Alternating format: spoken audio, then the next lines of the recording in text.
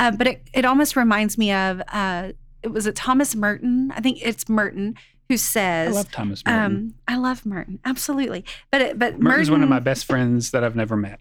Yes. That's a good description for him. I stole it from somebody. Because I also thought that's a really great description. My best friend that I've never met. Welcome to the WesPod, a place where Wesleyan theology and real life meet, and we're all just holding on to the promise that the best of all is God is with us. Hey everyone, welcome to this week's episode of the WesPod. I'm your host, Kristen. And I'm John. And we are back this week with a look at what it means to say we have free will. So if you've been following us, last week we had an episode on sin where we talked a little bit about original sin, corporate sin, individual sin, being told we're no good, very bad people versus God saying that we are good, which I don't think we actually used last week. And we missed an opportunity, John. Did we not use it? I don't think we did. Week before we did talk about being good, but not last week. Yeah, I'm trying to listen. I'm trying to think back. We might have missed the opportunity. I think we did, which stinks. But hey, we are not missing the opportunity this week to incorporate the articles of religion into our talk. Oh, every week. Every week. Absolutely. So, John, before you think about theology, before you think about what you learned in seminary, when you think about the words free will, what is it that springs to your mind? A little boy on a journey with a killer whale in captivity. Wow. Free Willy. Oh, yeah. That's a 90s movie with way too many sequels. I close my eyes to lie down at night, and I'm standing out on a slippery, stony jetty and looking up into the air with my arms raised while this orca flies over my head, dripping water on me. So you are the boy who frees the whale. Yeah. Is that what I'm hearing? Yes. Oh, I'm so proud of you. It takes a high level of empathy. Haven't we been talking about how you're like not the empathetic person? According to my Myers-Briggs INTP bingo card that's available on the internet, I have very low empathy. Oh, man. You know, I saw you post that, and I pulled up my ENFP bingo card, and I sent a picture of it to my best friend up in Illinois. And I said, I really feel exposed right now. And she said, oh, I can't see why. Yeah, well. Very dry. I heard it through the text message, how dry it was. Yeah, well, the funny thing is then my wife got on my Facebook post with my INTP bingo card. And she marked off with a check mark what she thought was fairly accurate, and then circled the ones that she's like, oh, this is definitely true. And one of the ones she circled was actually low empathy. Aww. So, but I mean, it's not news. It's available publicly on Facebook now. So there you go. Not really breaking any news. Oh, well, then I guess we'll not talk about that anymore. Yeah. I will have all the empathy that you are unable to have. That's I handle having low empathy, according to the internet, by surrounding myself with people who are more empathetic than I. So, well, there you go. There we go. We're a good match. So back to free will, not Free Willy. Yeah, no, I got that completely wrong. Yeah. This is not the pop culture podcast. This is the theology podcast. Yeah. No, when I think of free will, just in general, hey, I get to do what I want. Part of my childhood, I grew up on Little Rock Air Force Base for a time. And on the Air Force Base, when children turned 10 years old, you could go down and get your military ID card. And you had to have that to do transactions at the different stores on the Air Force Base, whether it was the Base Exchange, the BX, the AFES BX. Or the Shopette, which was like a little convenience store, not too far from where we lived, at 114 Mississippi Loop. And, by that time I could ride my bike, and my friends and I would just freely ride our bikes all over the place. But when we turned 10, we could get our ID cards and go down to the Shopette by ourselves and buy candy and and drinks, especially where this is going. The clearly Canadian drinks. Remember those carbonated flavored water things? Oh, those things are terrible. Oh, I Sorry, loved them when I was clearly a kid. Canadian. By the way, thanks for clarifying that BX was base exchange. Yes. I just grew up calling it the BX. I never actually knew it was BX the is base exchange. It could also be called a PX, which is a post exchange. So if you're on like an army post, it's the PX. Nice. Okay. And the other thing is, I think in other places, the police force is the MP, the military police, but we had the SPs, the security police, I think. So anyway, little things from my childhood. Maybe all those abbreviations for things that helped you land. acronyms that helped me be Methodist as an adult. Absolutely. Anyway, that was like freedom. Get on my bike with my friends, ride down to the shopette and use my military ID card to make a transaction with my pocket change. And like that was free will. I just got to do it. Was like freedom. I could do what I wanted. Whatever you wanted. Within the confines of, not going too far from home and not wanting to buy something that costs more than 79 cents. So how did that understanding change when you were introduced to the church? Did it stay, I can do what I want? When did you start to kind of shift? Or has there been a shift? Is it still essentially, I can do what I want? There has been a shift along with, I think, a maturation where I began to work the concept of free will into my faith life. Was just, hey, I have the ability not to do bad things. That was kind of where it started, I think. I can choose not to do bad things. That's funny. The Articles of Religion would disagree with you. Yeah. What? Yeah. So that like an early understanding, and in the theology of John Wesley, where we're rooting so much of our discussion as hey, this is a Wesleyan view on this kind of doctrine. He actually kind of started in that same place himself. What was in the water, in the air, in the Church of England at the time, was something that he would kind of refer to as, and theologians that study Wesleyan, like Albert Outler, would refer to as a gospel of moral rectitude, which held that, a person is born with the original sin, and then they are baptized and they experience baptismal regeneration, which means, they're made new creatures in their baptism. And then the free will comes in on this moral rectitude side, where they just choose not to do bad things. And that's the Christian life.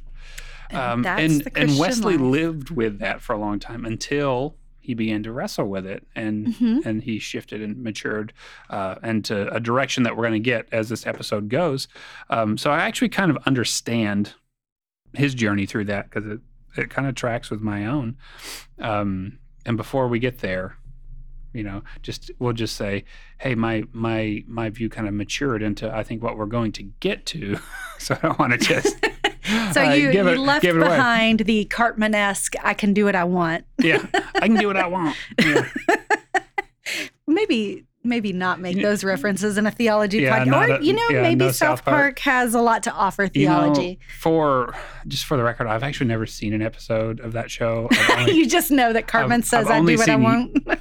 I've hardly seen any episodes of any TV shows. I've just seen a lot of YouTube clips in my day. That's like my entertainment in short bites that have no commitment. It's only a 30-minute show, John. That's too much. It's not even that long. That's okay. You've not missed a whole lot of anything except for satire.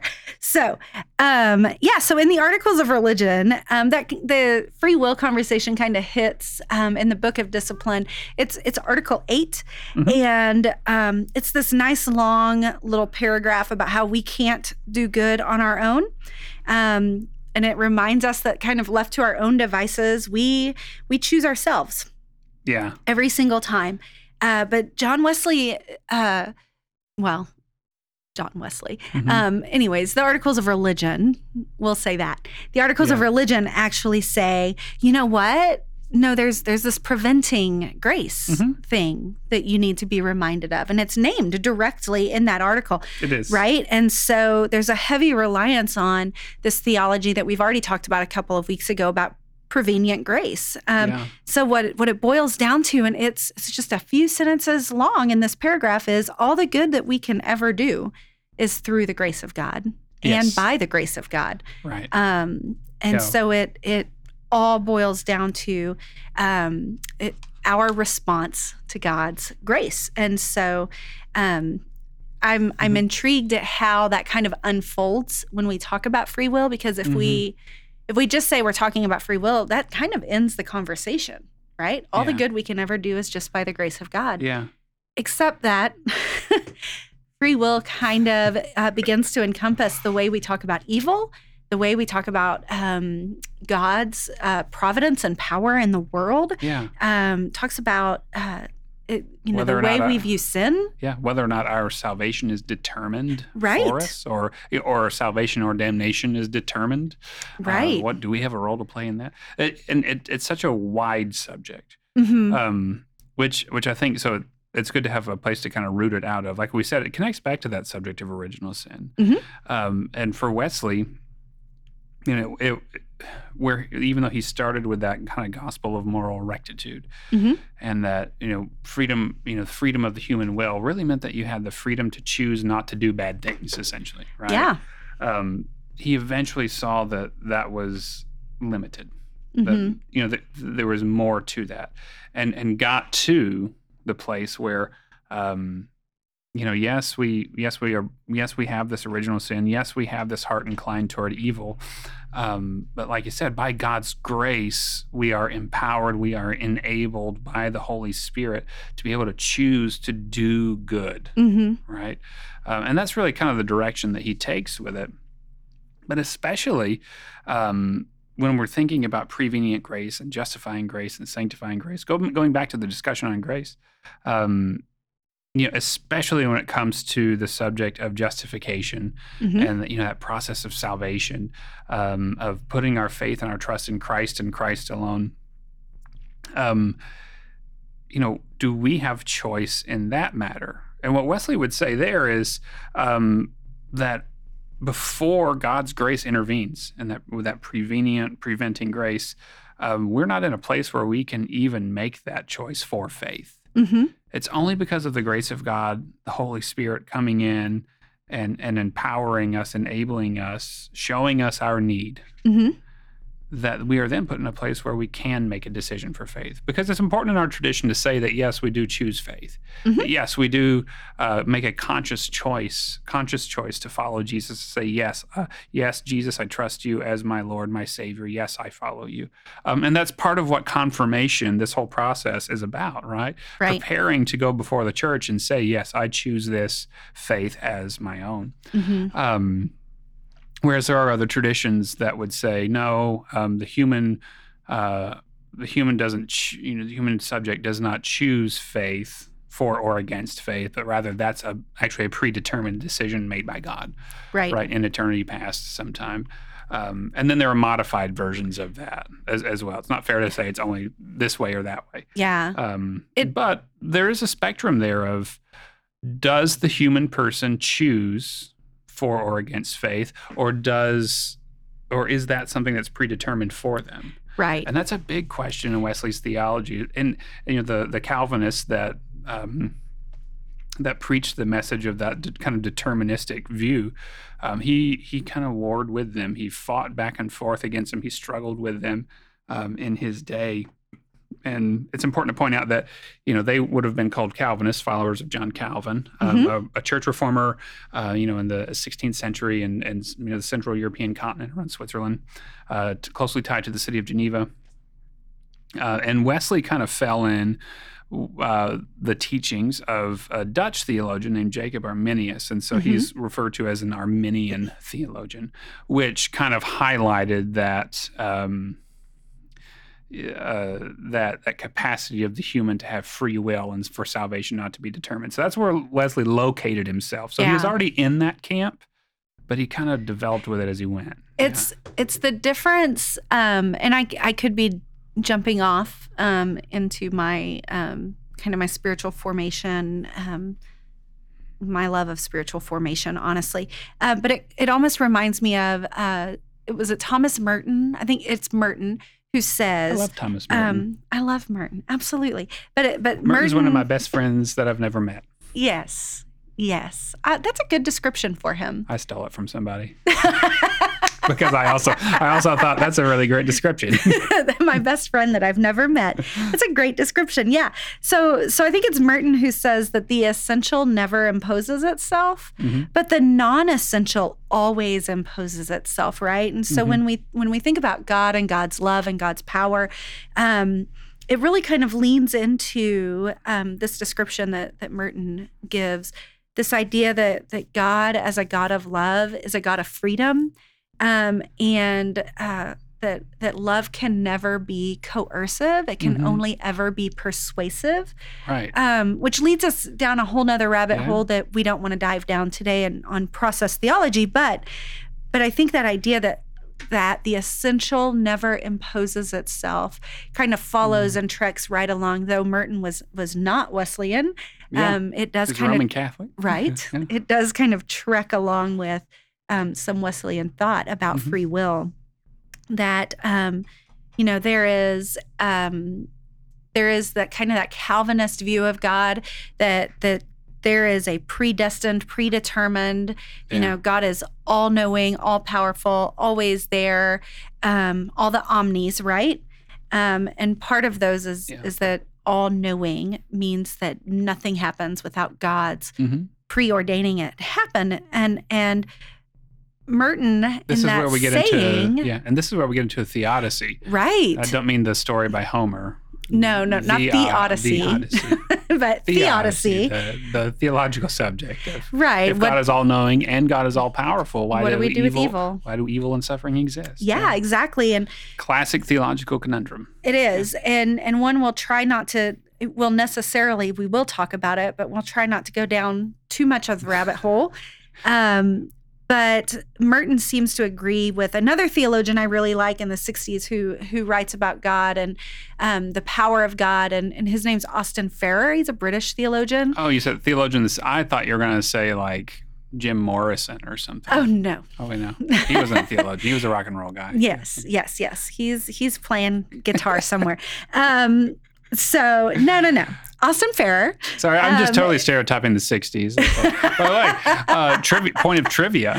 Oh, let's totally do it, and then we'll come back to Farrer. This is from memory, so I might get this wrong. So we might have to call our fact-checking booth into play on this. All right. Thomas Merton died, I believe, December the 10th, 1968.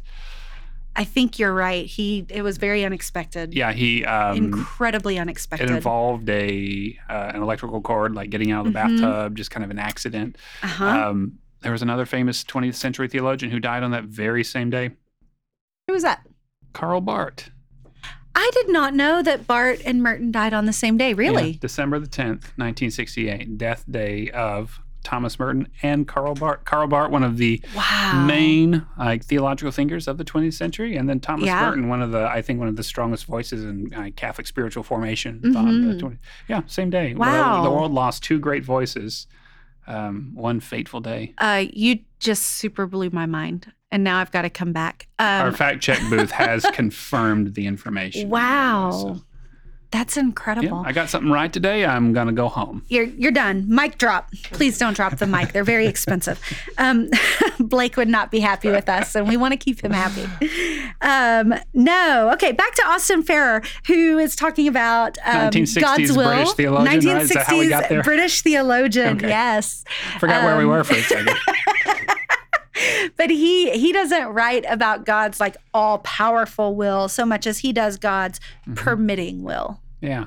Right? And so that's where, when we talk about free will, is God permitting or is God preordaining? And when we think about permitting will, I could go back to, and maybe because it really is my favorite story in the Bible, I go back to Eden. Into Genesis 3, where you've got God who has created and then is in relationship with humanity. And what I find fascinating about this story in Genesis 3 is God takes a step back, right? Realizes that humanity might need some space and some alone time. I mean, God doesn't break up with them. It's not you, it's me thing, right? It's just like, y'all need some space and you've got to be able to live in this world. And so what do we do as soon as God gives us that space? Well, we start choose to eat the fruit. And we mess up. Right. And our hearts are inclined toward evil. Right. And so in that is not a God who preordains us to mess up, right? But a God who creates the possibility for us to choose, right? And so that's just something that I gravitate toward when I think about free will, is that this is a God of possibility. Yeah. And if we, and I think that kind of translates over into the Wesleyan idea, right? That God who kind of permits us to have free will. I mean, the Wesleyan way of saying that would be like, it's the God who gives us the grace necessary to have free will, right? And it's a very humbling thing when we think about it, but it's a huge responsibility. Yeah. And it's kind of scary because it's a lot easier on me emotionally to think, well, God just planned all this out. I don't have to make any decisions. This is all preordained. This is all predetermined. So the responsibility is not on me. The responsibility is just on God, and I can trust that. Right. A little scarier to think God actually wants me to make good choices. Right. I'm ultimately responsible for leaning into this grace and responding to this grace. Yeah. And I'm responsible for bearing witness to the world of this, what God has done in me and what God has done doing in the church. Right. I'm responsible for speaking out against sin in the world and evil in the world in whatever form it may represent itself. I'm responsible for doing good in the world and representing the kingdom of God in that. And so it puts a lot of responsibility on the individual, on the individual subject, for which we need even more grace. Do you think then that, and maybe this is a paradox and another rabbit hole that we could really dive down for an hour or 2 hours on, but do you think then that what we might be saying is that God's power is not so much in God's ability to control any given situation, but that God's power lies in the ability to step back and be vulnerable?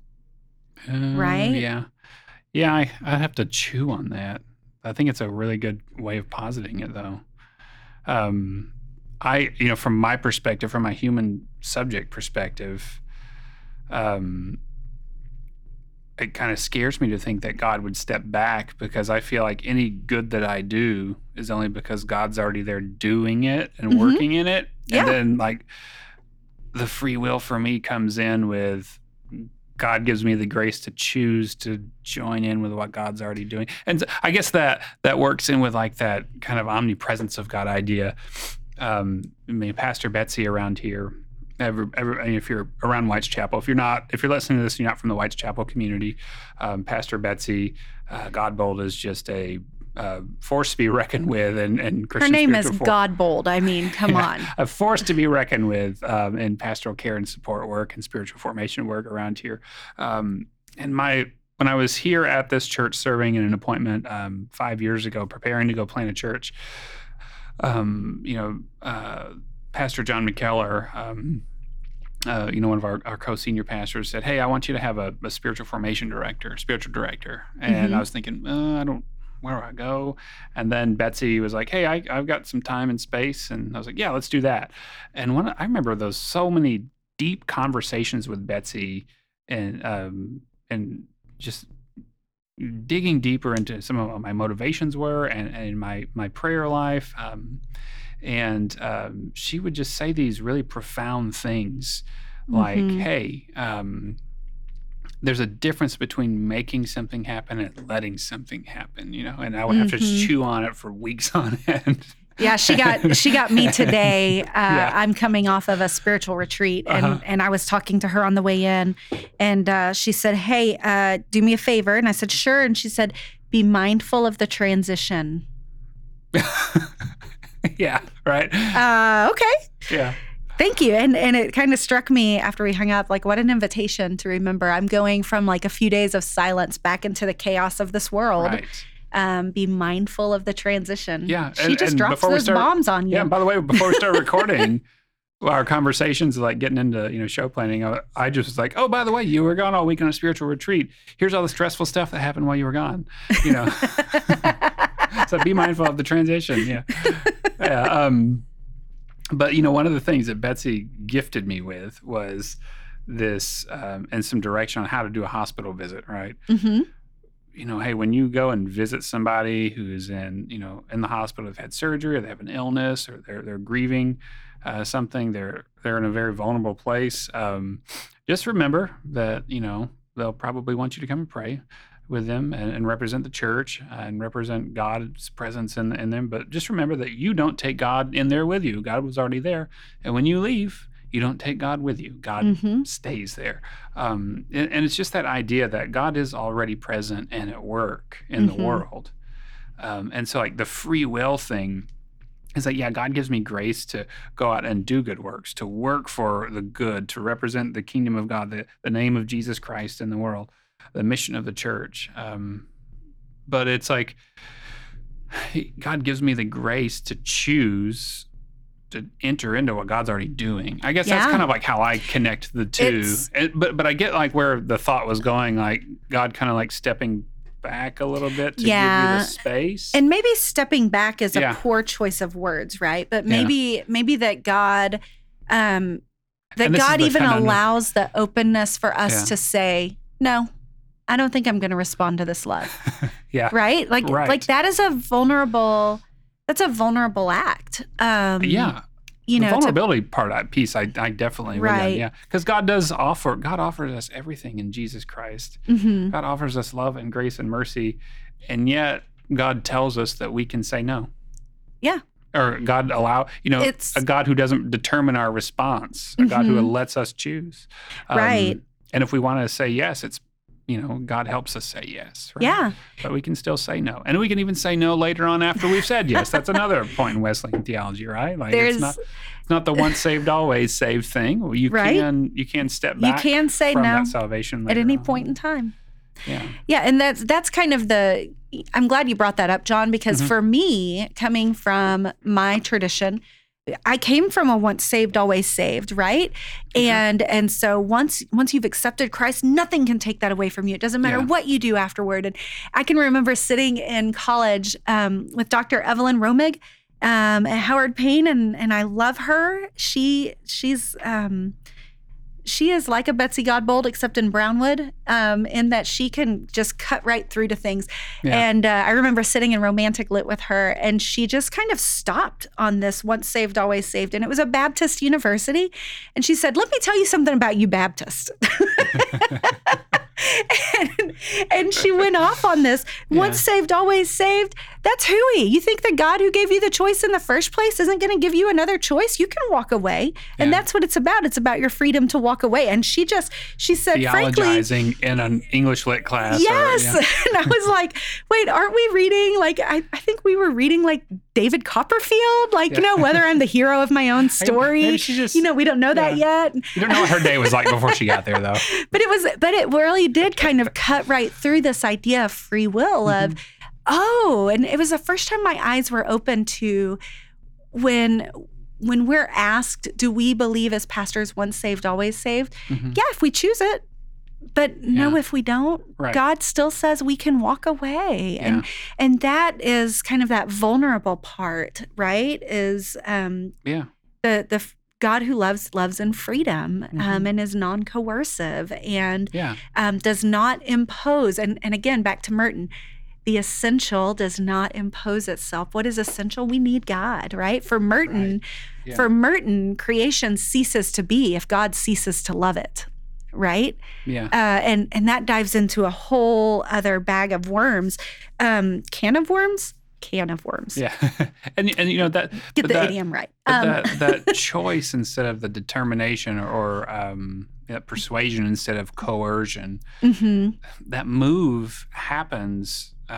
Wesley makes an interesting move there because, again, he's in conversation with the Calvinists of his day in the Church of England. Right. And they have the view that God elects some to be saved and some to be damned. And it's just predeterministic view. But what he does is it's not that free will replaces that doctrine of election for him. Right. It's that prevenient grace replaces that doctrine of election for him. Yeah. It's that God is still acting because the doctrine of election and God choosing is like, well, God is acting and doing this. Well, in prevenient grace, God is still the one acting and reaching out first, but it's God acting and reaching out first in a loving way toward us and saying, will you join me? Yeah. And giving us, and so it doesn't put the weight of the world onto the human, right? It's still, this is about God, who God is, what God is doing, God's grace at work, but it's God inviting us into the process, into the journey, rather than saying you're on this journey and you have no say so about it, right? And so that's like just a little nuance that Wesley made, which I think was kind of brilliant. Yeah. Well, there's a, to shift up into the 1900s. So, just a couple centuries after Wesley, Georgia Harkness, who was an American Methodist. Yeah. Was she the one who was involved in the prohibition movement, like temperance movement? No. Okay, I have this one. Women's. Yeah. She's later. Okay, she's much later. Okay. Yeah, she dies in 71. See? Okay, good. 70s, maybe not 71. I'll let our fact checker check that out. But I'm switching things out in my head. Apparently. How in the world do I know that? You're thinking of Carrie Nation?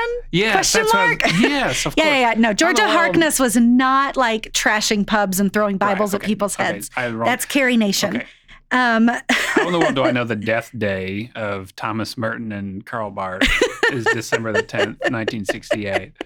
But I forget Georgia Harkness, who is one of the most important Wesleyan theologians. She dies in 74, but she did live through the temperance movement. Our fact checker says she lived 1891 to 1974. But she writes in The Providence of God, between God's power and God's purpose, which is what we're talking about when we talk about free will, right? Yeah. What God's purpose or will is and how much control or power does God exert. Yeah. She writes that everything happens by God's power, but not by God's purpose, right? And it reminds me, I was listening to a podcast on my way down from my spiritual retreat, and it's the Married People podcast. We partner with them for our marriage ministry here at White's Chapel. I've never listened to this. And so there was an interview Ted Lowe was doing with a couple who had just experienced COVID, and the doctors were telling the wife, once the husband was in the hospital, this does not look good. Survival does not look good. Yeah. And miraculously, right? That's the only word they can use, because he was on the brink of death. Yeah. And he has survived. And when he talks about this experience, he talks about people kind of doing some triage theology. God must have needed this for your witness, and how insulting they felt like that was. Yeah. Because he had a witness, right? God had already moved in his life. He was already serving God. And he says, God did not make this happen, but God made it matter, right? And I think that when we talk about God's power and God's will and God's purposes and what does God predestine versus what does God permit, I think this idea of God redeeming this time and all time, that is something that needs to be spoken into the conversation, right? That God definitely does not ordain the evil in our lives, but God can make it matter. Right. It's that Psalm 23 that we hear read at funerals so often. Right. I don't think I've ever done a funeral where I didn't read the New King James translation of Psalm 23. But it's so much.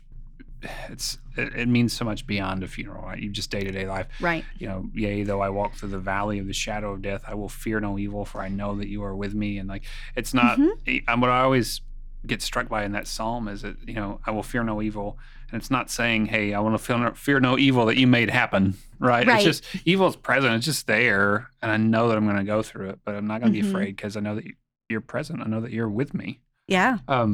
And so in these theodicy discussions like that, I for some reason my mind just kind of goes back to that simple line in Psalm 23, that evil's going to happen and I'm going to walk through the valley of the shadow of death, but the point is, God may not always save me from that valley of shadow of death, but God saves me in that valley of the shadow God of walks death. through it with me. Making that moment, like you said, making that moment matter, making that meaningful. Mm-hmm. Where that ties into free will is, sometimes a valley of shadow of death is, I'm there because I made a choice that put me there. Yeah. We talk about free will for doing good, but we also do have the free will to make choices that negatively affect ourselves and others around us. Yeah. It's a double-edged sword there. And sometimes, that, like I said, that valley of the shadow of death I find myself in is because God let me exercise my good old free will. Absolutely. And I did so in a bad way. And it put me in that spot. And yet God is still there, acting graciously and lovingly and saying, yeah, you messed up. You gonna fess up about that? you wanna say some more? Yeah. Well, I like where you're going with that, because what you're hitting on when you say, to quote Psalm 23, your rod and your staff, you're with me, right? You're guiding me. You're with me. You're suffering through this with me. Is even a look at preparing a table before me. Oh yeah. Maybe I love it so much because it promises me dinner. Well, the way to a man's heart is through his stomach, right? It's a nice way to think about this question of free will and think about, and I know we haven't hit Trinity yet. We haven't talked about Father, Son, Spirit, or, just wait, folks. But Creator, Redeemer, Sustainer. We'll get to the Trinity at the end of this adult confirmation series. Dun, dun, dun. If you listen to the beginning, you're like, where's the Trinity? Yeah. Wait, don't worry. This is supposed to be about God. Y'all haven't even told me who God is. The Trinity is both our beginning point and our ending point. Look at you. You're getting so heady and theological and mystical and just all the things. Yeah. I'm going to bring you back to where I was going with Trinity. Even though I have low empathy. Low empathy, yes. Yeah. We when you talk about the 23rd Psalm, we've got a God who is creator and a God who is redeemer, and this God who creates is still creating, right? Yeah. And this God who is redeemer or sanctifier, I'm not going to say sanctifier, sustainer. I'm going to say sustainer. Yeah. That's the God who suffers with us. And then you hit it. As soon as you said you prepare a table before me, now we've got the God that's the sanctifier, the God who makes it matter, right? Who there's going to be a table at the end. There's victory at the end, right? That this God does not leave us in our free will to suffer and to die, that this God ultimately gets final victory. And so that's kind of important. And when we talk about making things matter, I go back to our conversation on sin. Yeah. And I think about what it means to kind of go back to, I know I talked about God and the alcoholic experience with James Nelson last week, but to tie his analogy of sickness in with Augustine, right, who originally gave us that idea that sin is a privation and a sickness. And the thing with, to borrow Nelson's, analogy is he says diabetes. If I'm a diabetic, I'm responsible for my insulin, right? Yeah. Once I'm aware I'm a diabetic, I'm responsible for my insulin, which kind of goes into this idea of, knowing a disease doesn't make it magically better. Right. Knowing I have free will doesn't automatically mean I'm going to make the right choice from now on. Right. And knowing that I'm sinful does not mean that I'll never sin again. What begins to matter is, am I taking my insulin? Am I receiving the grace? Am I living in that grace? Am I walking in that grace? Am I offering that grace to others?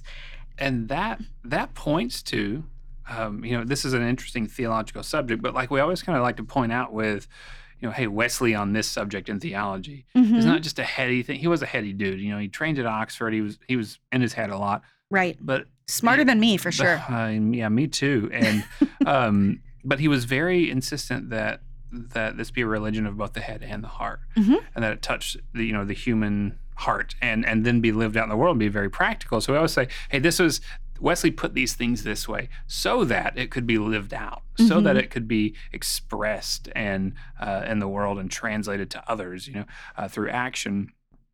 And that idea that, hey, just because I've been made aware that I have a free will, that doesn't just make everything okay.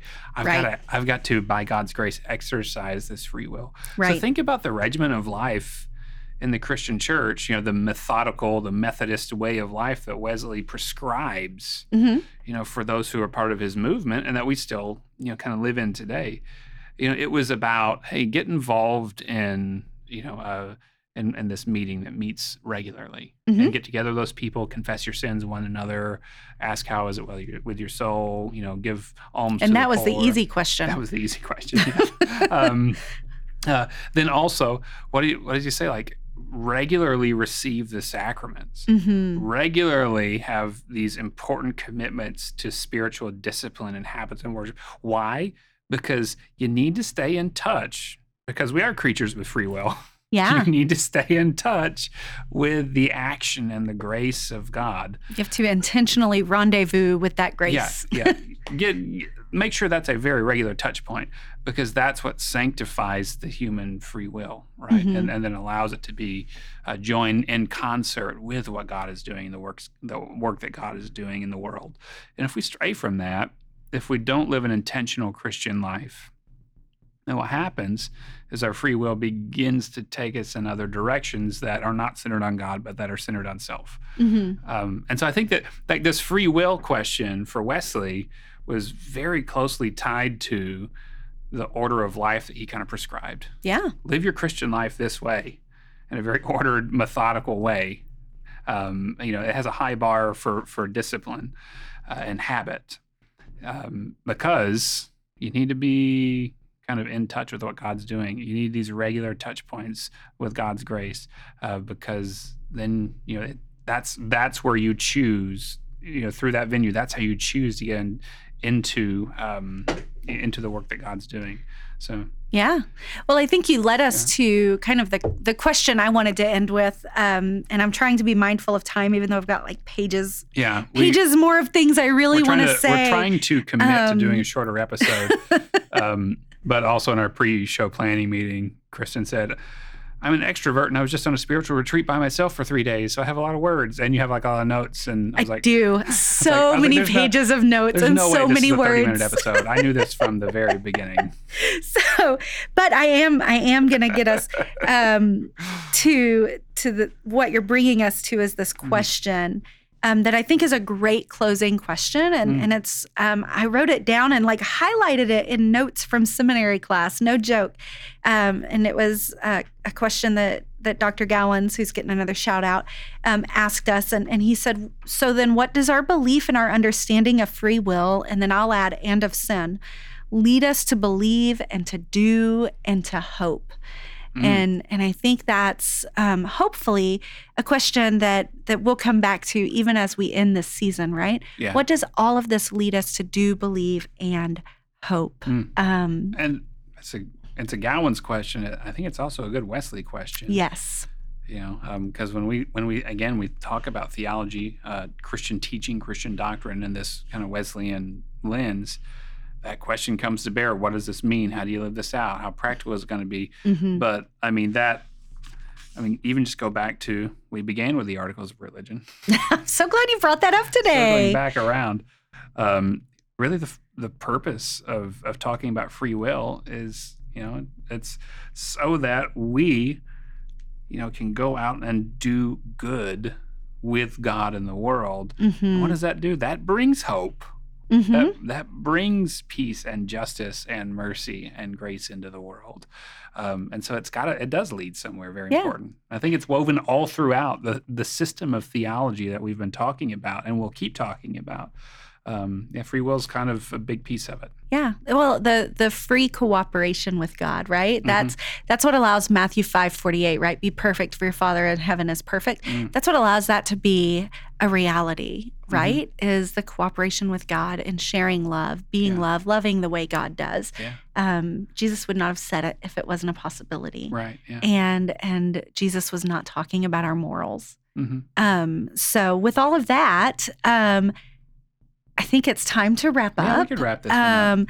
And so, friends, as you ponder anew what all of this might lead you to do and to hope, just know that beyond everything else, the best of all is that God is with us. Like us, subscribe, leave a review, send us an email at thewespod@gmail.com. And this is Kristen signing off. And John? This is John signing off too. We'll see y'all next time.